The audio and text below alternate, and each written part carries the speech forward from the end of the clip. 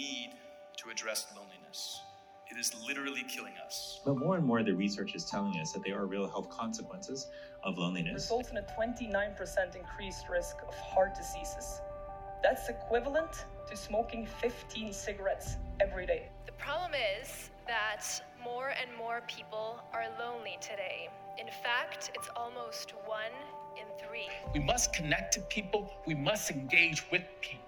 Time and time and time and time again, it's community that saves us.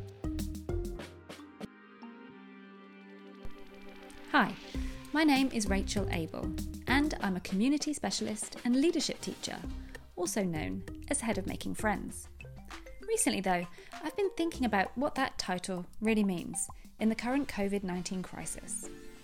We're experiencing a stark reminder that we are all part of one global community. It's clear that in order to keep ourselves safe, we need to look after one another. Responsible leadership that focuses on the voices and the needs of the community has never been so vital. Through my research at UNSW, I've had the privilege of speaking with a number of community experts about how they lead and encourage their communities through listening, creating a safe environment, acting with integrity, and treating everyone with respect. To help us think through some of our current leadership concerns, I thought I'd share some extracts from those conversations with you. The first of the 3 key experts that you're about to hear from is Gopinath Parayil. Gopi is a social entrepreneur, storyteller, responsible tourism advocate, and an innovative community facilitator.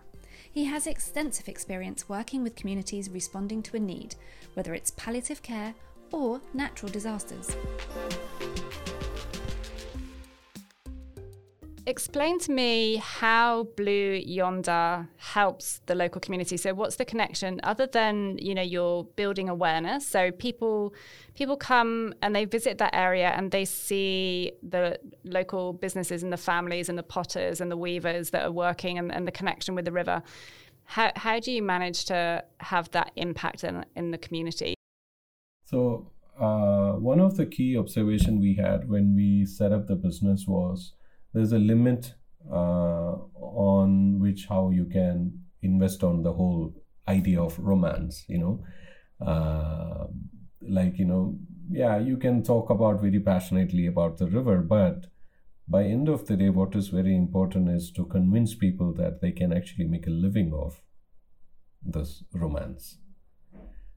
So whatever we design, of course, there was a lot of passion in it, but we always ensured that the people that we invited to work with us were handsomely paid, that they could make a living of it.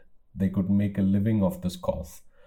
And that's what so for example, we were looking at communities who were directly involved with the river. One most obvious community, they were the sand smugglers. Can I go and talk to a sand smuggler and tell him, see, you are hurting the environment, so please stop? Why should he or she stop it?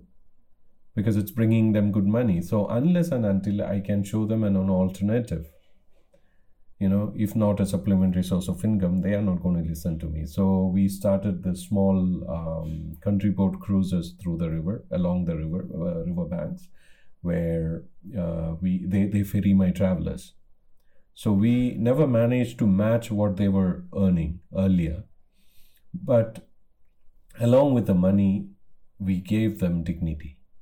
That worked a lot. They had a lot of respect and they were thrilled about taking travelers. So their horizon, it was also expanding. They were meeting more people. So it's not always about money. It's about self-respect. It's about the respect you get from others. It's about the dignity in which you treat people. Then we started looking at communities who were very talented, very creative, but because of the class system, because of the caste system, because of prevailing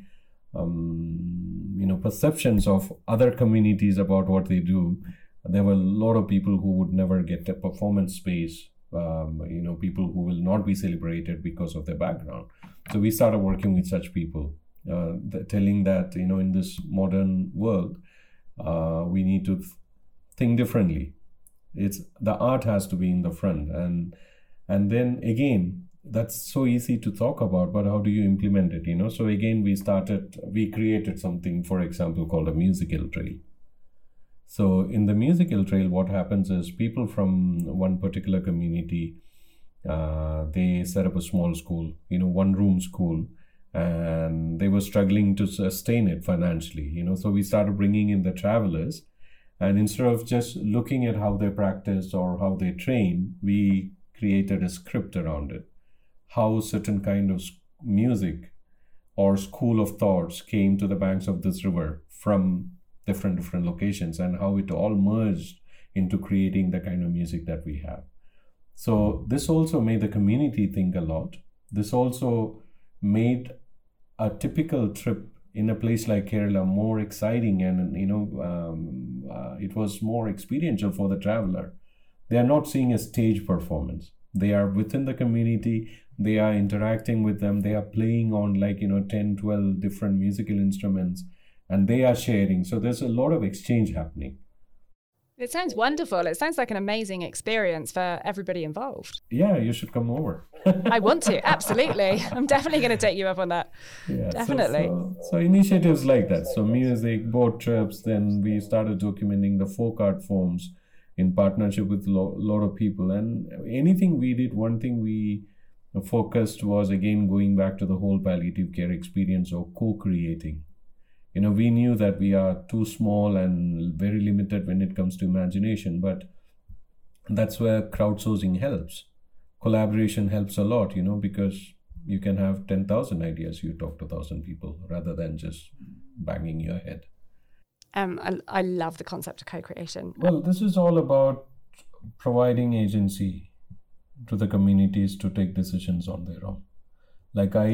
I'm not advising or telling anyone what to do. I'm just listening and observing what is going on, and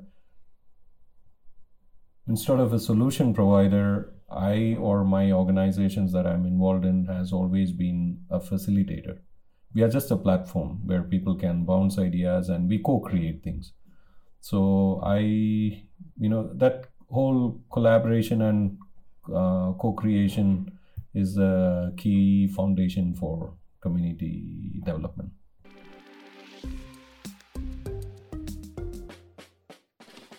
Gopi demonstrates two key elements of responsible leadership in community. The first is to stop thinking of yourself as a leader and start thinking of yourself as a co-creator. Secondly, Gopi is describing responsible leadership practice, which values cultivating relationships that help us solve problems and achieve outcomes which benefit all of us. Human capital management expert Dr. Alan Burton-Jones describes responsible leadership as one that emphasises effectiveness, ethical behaviour, and respect for stakeholders, and practices which are economically, socially, and environmentally sustainable. Sustainable development expert Maz Farrelly advises that those who wish to be effective community leaders should also see themselves not as an authority, but as a servant to the local passion and the local people. Farrelly proposes that if we want to help, the first thing we have to do is listen. And he learned this the hard way. Here he is on the TED stage explaining what can go wrong when we lead without listening. We Italians decided to teach Zambian people how to grow food. So we arrived there with Italian seeds in southern Zambia, in this absolutely magnificent valley going down to the Zambezi River, and we taught the local people how to grow Italian tomatoes and zucchini. And of course, the local people had absolutely no interest in doing that, so we paid them to come and work, and sometimes they would show up. And we were amazed that the local people in such fertile valley would not have any agriculture. But instead of asking them how come they were not growing anything, we simply said, thank God we're here. Just in the nick of time to save the Zambian people from starvation. In this talk, Farrelly goes on to describe how his team just couldn't understand why the local community weren't growing their food, but they soon learned why. I'll let Farrelly tell you what happened. When the tomatoes were nice and ripe and red, overnight, some 200 hippos came out from the river and they ate everything. And we said to the Zambians, my God, the hippos! And the Zambia said, yes, that's why we have no agriculture here. Why didn't you tell us? You never asked. Farrelly's story perfectly sums up how useless our efforts can be when we see ourselves as leaders instead of collaborators. Responsible leadership is about being a co-creator, facilitator, and networker, more than an authority. A responsible leadership approach ensures that everyone has a say and understands relationships to be the foundation of sustainable communities. You'll now hear from Maz Farrelly, aka Maz Speaks. Maz is a former and some would say recovering reality TV producer, turned speaker, author, and CEO whisperer. Maz has worked on some of the biggest shows in what we know is a multi-million-dollar industry, which of course aims to entertain, but also holds many important lessons about community and communication.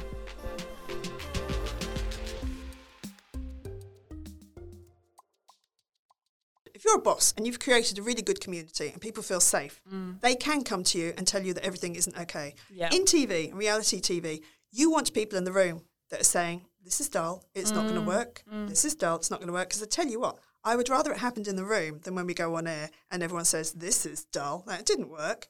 I want a community of people who feel safe enough to sit with me and say, I completely disagree. And you're giving them the mechanism as well, like you're enabling them to tell you what they think. You're part of a community, so you feel safe there. Mel B, I love. And I remember saying to Mel B one day, you walk into this huge audition and there are 2,000 people here and they completely disagree with you. Yeah. And you'll say, I know you're 14, but you can't sing. And they go, boo, this is terrible. Now, she feels part of that community. We're all in it together. And she'll turn around and go, shut up. And they love her and they'll start laughing and they'll applaud her. And She's often right as well. We're in it together. Yes. And she'd say, who told you could sing? And they go, my mum did. And they go, there's an alarm. And you go home and tell your mum, you're probably brilliant at tennis, but you're no singer. And she said, now here's the thing. My kid really wants to be a singer. She can't sing. And I'm really honest with her. And it's great because she can disagree. That honesty seems to be a real theme with you, the being honest and authentic. If you're a boss or you're a lecturer or you're a leader in any way and you are honest and sincere, but we would try very hard when we made mistakes to be really honest about it. And the press loved us for it. And I think the public loved us. We go, right, we tried that and it didn't work even tiniest little bit at all. It was an absolute catastrophe and I'm terribly sorry about that. And people like it. Yeah. Or you could say, oh, it did work. Yeah, it was quite good. Because you think people are smart. Audiences are very, very smart. Audiences know when you're lying. And communities know when you're lying. Yeah. And people in offices know when their boss is lying. They go, no, everything is absolutely marvellous. And you go, no, it isn't. Yeah. And when you are honest with people, they join you and you create a community and it's a place where you can be honest and you can say, we are the number 3 show at the moment. We need to get up to number 1 and we need to make some big changes here. And are we all in it together? Brilliant, let's do it. We're creeping up to number 2. Congratulations, we're at number 2. We need to get to number 1. How are we going to do it? What's your suggestion? What's working? What's not working? Great, let's change it. And everyone feels comfortable enough to say it out loud. And suddenly you're the number 1 show. Because I think for me, that's one of the key takeaways for me is that working towards the common goal, but also the other main takeaway is the honesty, that conversation, the dialogue. If you can be completely honest with people, you can then get people working towards a common goal together. Yes. If they feel safe with you and you create, families argue because they feel really safe. You can say, you're a nightmare, Mum. Your kids feel safe saying that to you. Yeah. They wouldn't. Mine regularly feel safe saying that to me. Yeah. Yes, I was a nightmare as a child, still am. But I think, in a community at work or at uni, you'll only get better if you listen to the people that are telling you what's wrong. Yeah. And you can only do that if you create an environment where those people feel safe and they feel listened to and they feel cared for. One of the things that I would say to people all the time on the shows that I make is, we're making a TV show, but the number one thing is these people feel safe and cared for. And then we make the show. And when they feel safe and cared for, they'll feel comfortable and they will be themselves. If you don't feel safe and cared for, you can't be yourself because you're always looking over your shoulder thinking, is it okay? Are we all right? Yep. And feeling safe in your community is such an integral part of it's feeling your job. part and say, it's your job to make everyone feel safe. It's not an added extra to your job. It's actually your job. So in everybody's position description, we should be having safety, working towards a common emotional goal, honesty, safety. Emotional safety, and community building. As Maz has said, people need to feel safe if they are to speak up. Professor of Leadership and Management at Harvard Business School, Amy Edmondson, explains that when we feel confident that we will not be rejected, punished, or embarrassed for speaking up, we speak up more freely. In 2012, Google embarked on a project called Aristotle, a mission to understand what made teams great.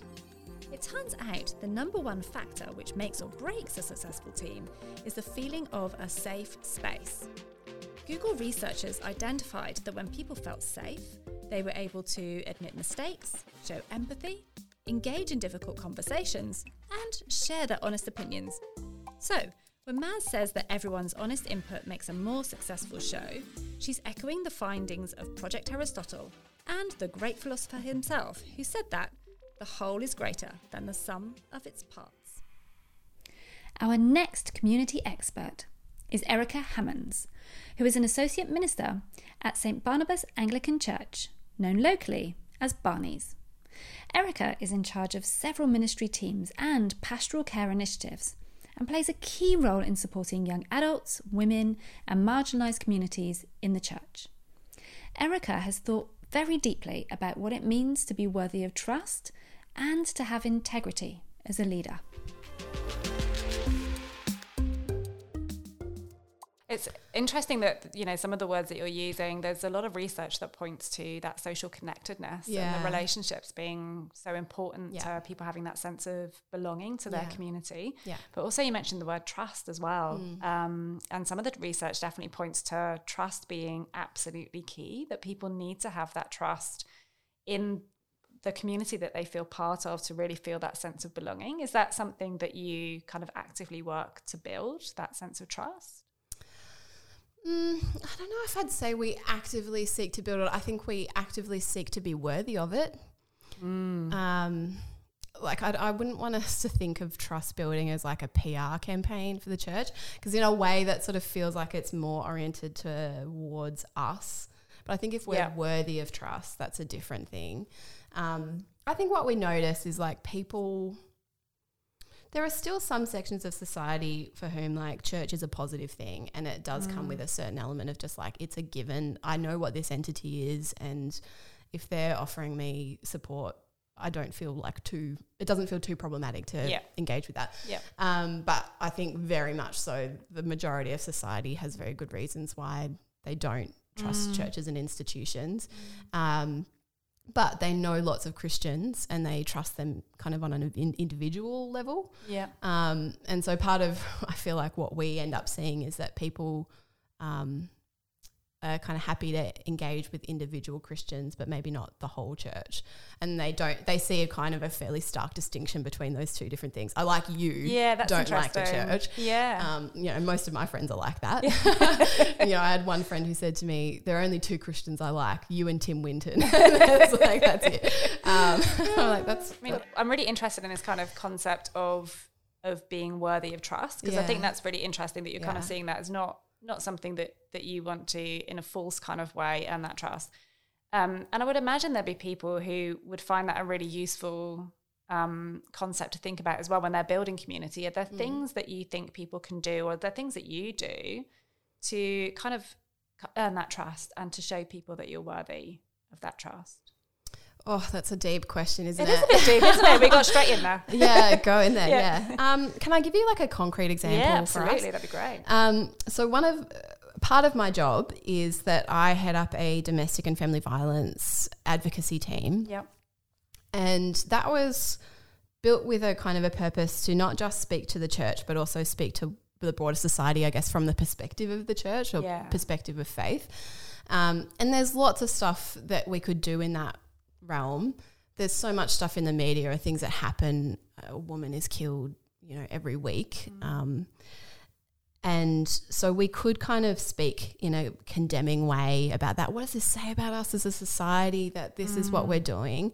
But what we realised when we were kind of forming this team and thinking about our campaigns and strategies was we don't have any moral integrity to do that unless we've looked at ourselves first and we've really done the hard work of going, well, where is it in the church, and do we know how it came to be in the church, given that everything in our belief system says that should never happen? Yeah. So what is it? How did we form the cultures in our own church systems that might permit it or excuse it, or just at least allow us to not even know that it's there? And so for us, that was the biggest task, is to go, okay, let's look inside first and do the work within us to have integrity about domestic and family violence before we, talk to the rest of the world about it. I think that's kind of one example of what we need to do, that, the Bible actually tells us, what business do you have to judge people outside you? Yeah. Actually, the people you should be looking at are yourselves. Take the plank out of your own eye first. Yeah. So it's really just about going like, do we have integrity? And how would we know? And are we willing to face it when we've made mistakes or when we really need to own something? And I guess, the church is not alone in that approach being needed at the moment in terms of integrity. Look at, the banking commission and all of the issues that, we have with the money markets. And, it's not too dissimilar, really. That aspect of integrity is something that a lot of organisations really need to look within and wrestle with before they can kind of really go out and do that kind of work. So, it's really fascinating. So, we often hear the phrase, actions speak louder than words. But when it comes to community, should we be practicing more than preaching? Researchers in the fields of psychology and behavioural economics continue to observe that people regularly mimic the behaviour of others and have concluded that imitation is key to binding social groups. In his book about leadership, Peter Northouse says that authentic transformational leaders always act in ways that build trust. And a study by Kuznets and Posner in 2002 found that truly transformational leaders model the way for others. We heard Erica say that by acting with integrity and modelling behaviour, leaders can help to transform their organisations. Our final guest is Matt Dibbayawan, Health Education Team Manager at Uniting's Medically Supervised Injecting Centre. Matt is in charge of all things health education and promotion, and oversees Uniting's wonderful Art from the Heart project.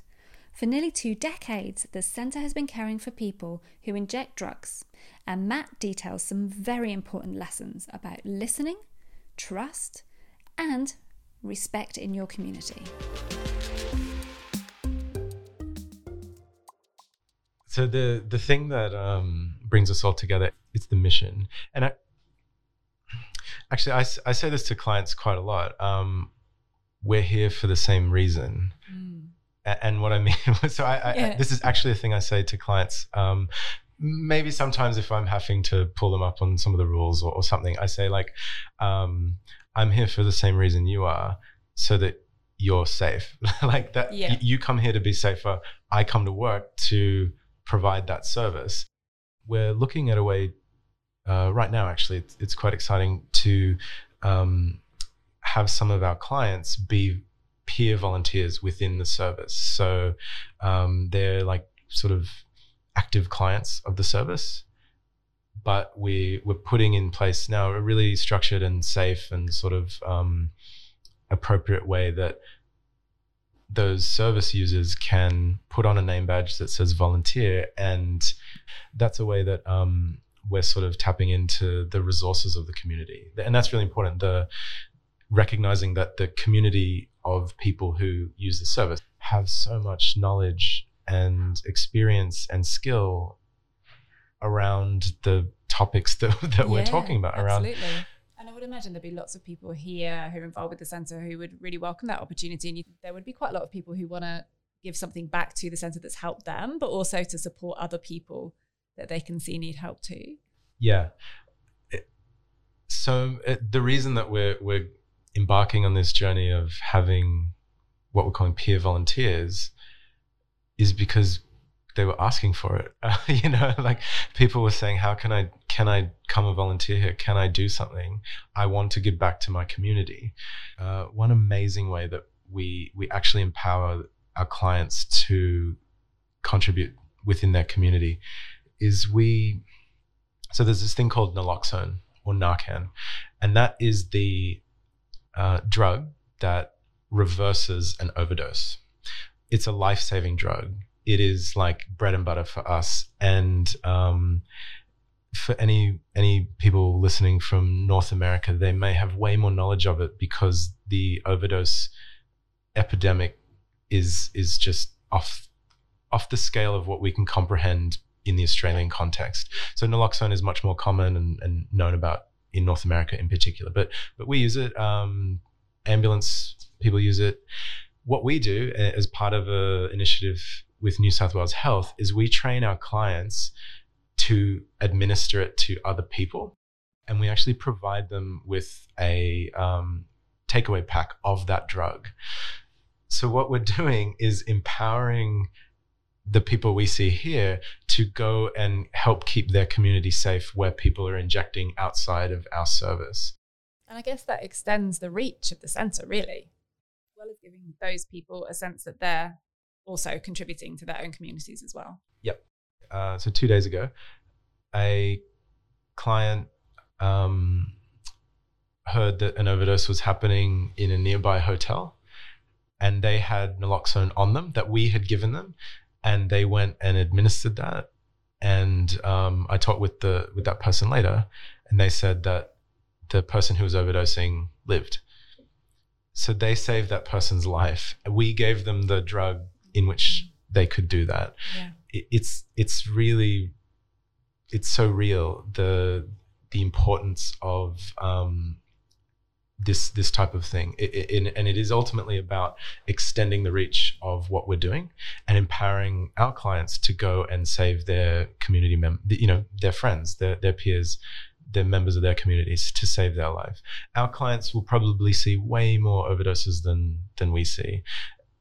And so empowering them, upskilling them, training them to respond is a huge responsibility and a huge opportunity for us. I think where in any context where peers are involved or peer knowledge is utilized or valued, that's such a acknowledgement of the strengths of whatever community that might be. In our case, we're talking about a community of people who inject drugs in King's Cross, and recognizing that that those people within that community have really important, valuable experiences, positive experiences, but also they might have developed. No, in fact, then I know for sure that so many of our clients have developed unbelievable levels of resilience and compassion and just an amazing ability to keep going in the face of a lot of really traumatic hardship or abuse. Sort of slightly different but linked with the volunteering project here is we have it's called the Consumer Action Group. So they're members, it's like a representative group made up of clients of our service who do a whole range of things for the service. And they meet regularly and they'll look at any aspects of the centre. They come in and meet once a month. usually, and they sort of consult on some of the things we're doing, and they advise us, literally like, how should we, this is a really small example, but like, how should we format this document? And they advise us on that. And in fact, the concept that they wanted, like peer volunteering roles here, that came from that group. Right. That was a really direct thing of, they said, hey, Matt, can we please volunteer here? And I said, okay, I need to go work on that. But it was from them. It was literally a conversation with, a really ongoing conversation with that group.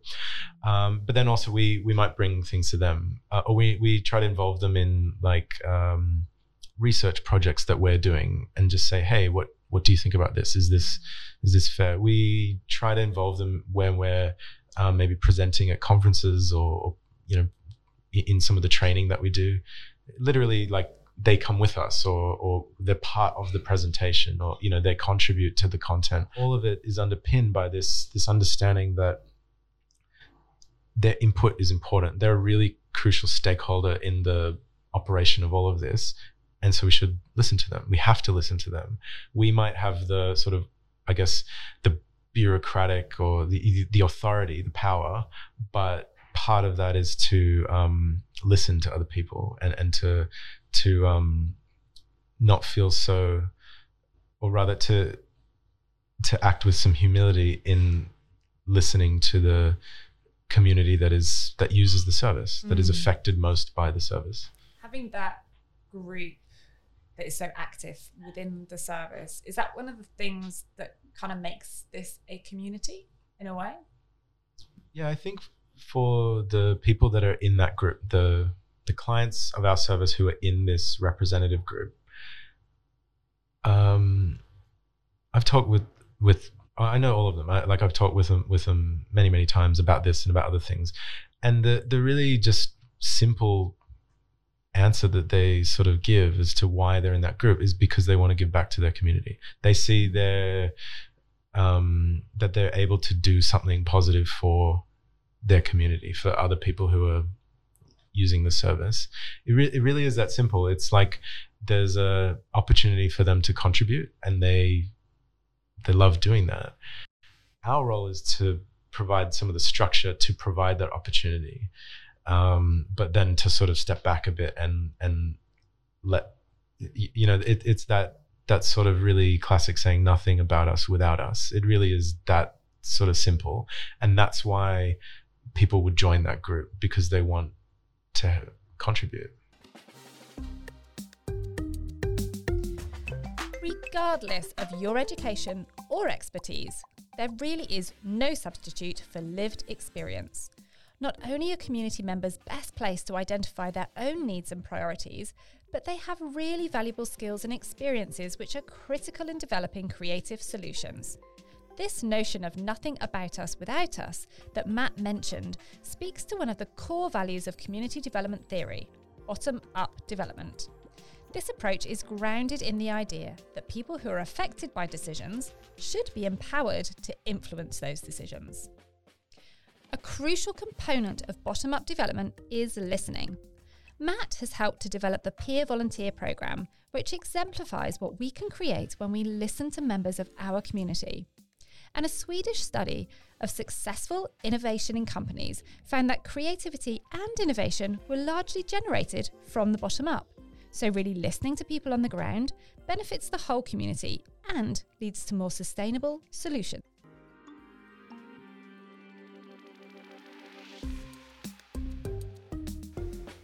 Thanks so much for listening to our leadership extracts from the Missing Piece podcast, where we interview the likely and not so likely experts about how they build their communities.